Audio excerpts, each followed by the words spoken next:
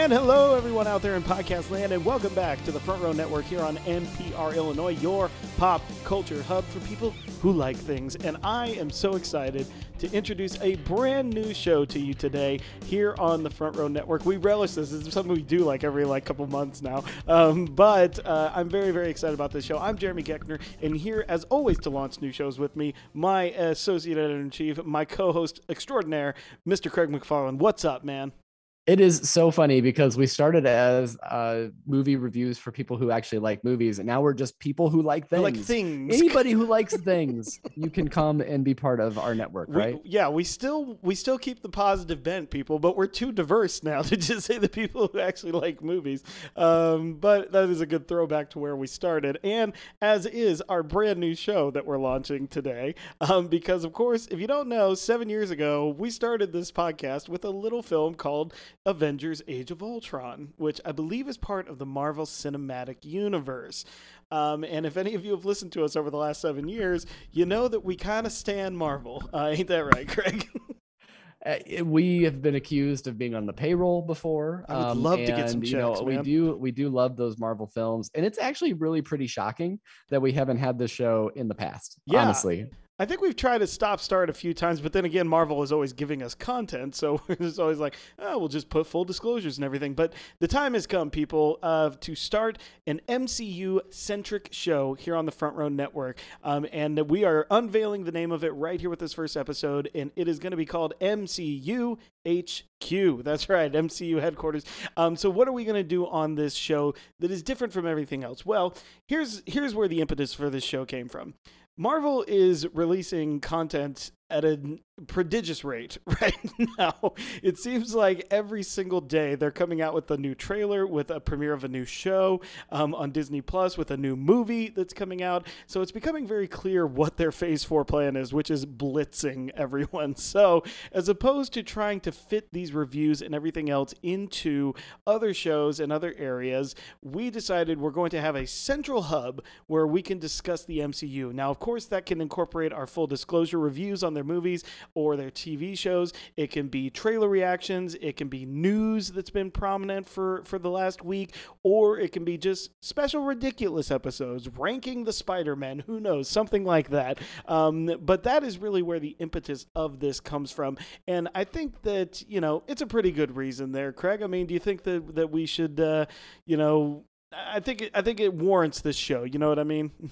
Absolutely. Well, I think it's like, it really is like akin to when I started the Disney show, right? Because what I wanted to do with Beyond the Mouse is be able to chat Disney in whatever facet or way I wanted to talk about it. And so the only limitation we have with these full disclosures is that you do have to wait for that new content to come out. And then you're like, oh, well, what am I going to end up doing? I'm just going to kind of do the same formatted episode. What's nice about having your own show that's MCU centric is that then you can dive deeper into some of the Disney Plus series, but then you can also have really fun episodes. And we know that Lou Hare loves to make brackets and make us all suffer brackets. And I mean, there'd be great bracket opportunities here, or even I love my draft episodes and stuff like that. So you can do so many different fun things when you have your own centric show that would just be wonderful, right? Yeah, absolutely. And I think that, part of the fun of that, I didn't even think about those that you just said. And I mean, this is going to be so much fun, but it really does seem like, and, just a quick little bit of a little preview of how we're going to talk about this stuff. Marvel does seem to be doing, just like I said, this content blitz right now in Phase 4. I think Phase 4 is now becoming 35 properties long, if I remember our graphic like that. And I mean, I've always thought that the reason they're doing that is because it's time to spread the universe out and try to see what sticks, because you've had such icons over the last couple of years. I mean, is that what you're tracking with what the MCU is up to here in Phase 4? Well, certainly what they need to do is they need to transition out their older actors, and they've already done that with Scarlett Johansson. They've done that with Robert Downey Jr. and Chris Evans. I mean, of course, those people can come back in cameo roles, even Robert Downey Jr., yes. Even, it can happen, a dead folks. Iron Man can come back. Certainly a dead Black Widow can come back, especially with the idea of the multiverse. course, as well. But I think that finding those young Avengers is kind of the direction that we're going in. And so you're getting things like that later this summer, we're going to see the Mighty Thor, and we're going to see Jane Foster's Thor on screen. And you've already seen America Chavez in Doctor Strange and the Multiverse of Madness. We can explore that character more. But then you're also getting characters like Kamala Khan in Miss Marvel later on, actually next month on Disney Plus. And so that's the next property that we're going to see. And what's cool about that is that I love these comic books and these comic book characters, and I love sharing them with the world.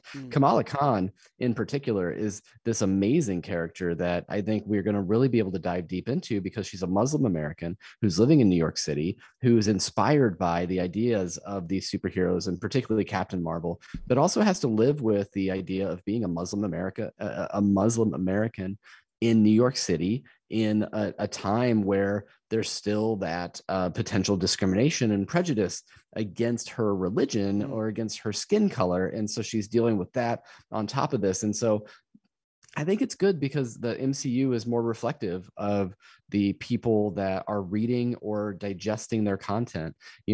So many of those superheroes at the beginning in the golden age of comics that we knew of, the Captain Americas that I absolutely love and love every iteration of, but they were written towards a certain audience. And so I love that there's a diversification within comic books. And now that diversification is also becoming much more clear within the MCU. And I think it'll be fun to explore that too. And what's nice about a show like this is that you can also bring on different guests as well. So, and they can tell you their perspective on a particular character or a particular arc. And we can see, get some varied voices on this thing too, instead of just two white guys talking about Marvel. Yeah, exactly. That's definitely where we're planning to go with that. And I also do love the idea of what you talked about with Ms. Marvel. I'm so looking forward to this show, because not even just the aspect that you said about it, but also in a post-blip world of the MCU, how, heroes are seen and how someone like Captain Marvel is seen.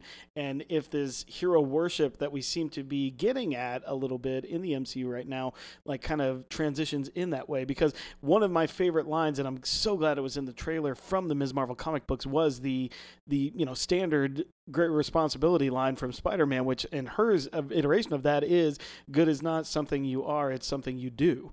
And, it's one of those things that, again, it's that empathy. It's deciding to put things out into the world that are good. And so that is also a great way to explore in this show.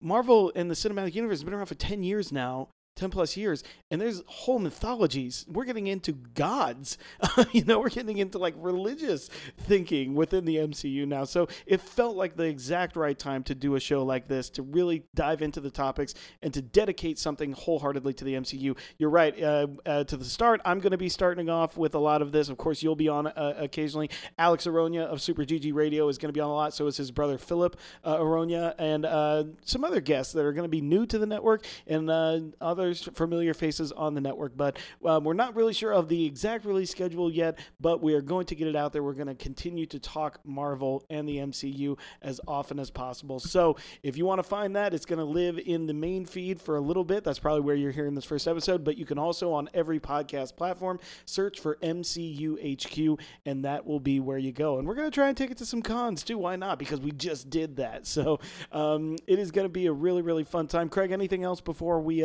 wrap up this intro episode to MCU HQ here? If someone asks if you're a god, Jeremy, you tell them yes. Yes.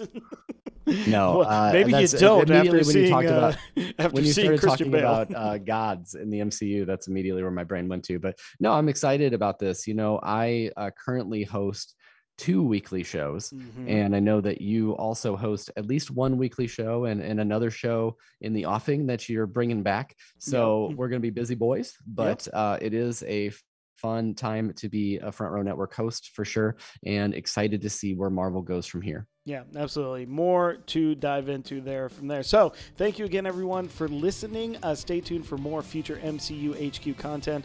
We love you. It's going to be a really, really fun time. So for this opening episode of MCU HQ, I'm Jeremy. And I'm Craig. And I don't know, Excelsior, I guess. Let's get some Stanley Love in here. Excelsior, I guess. That Excelsior, I guess. That's going to be the closing. Excelsior. Excelsior, maybe? I guess. Maybe. Yeah, up and away. I don't know if you want to. All right, guys. Up and away. Yeah. What is this? No, this is like the onward forward Excelsior. You know. Yeah, but up and away is Superman, bro. Yeah, but I mean, like, that's kind of like the sentiment of Excelsior. It's like onward and forward and stuff. But Sure. We got to come up with a better ending, clearly. We got to this workshop is perfect. This is perfect right here. This is just how it has to end each time. Everything about this is perfect. Random outro. But this is great, buddy. It's great. All right. We will see you next time, everyone, on MCU HQ. Bye-bye.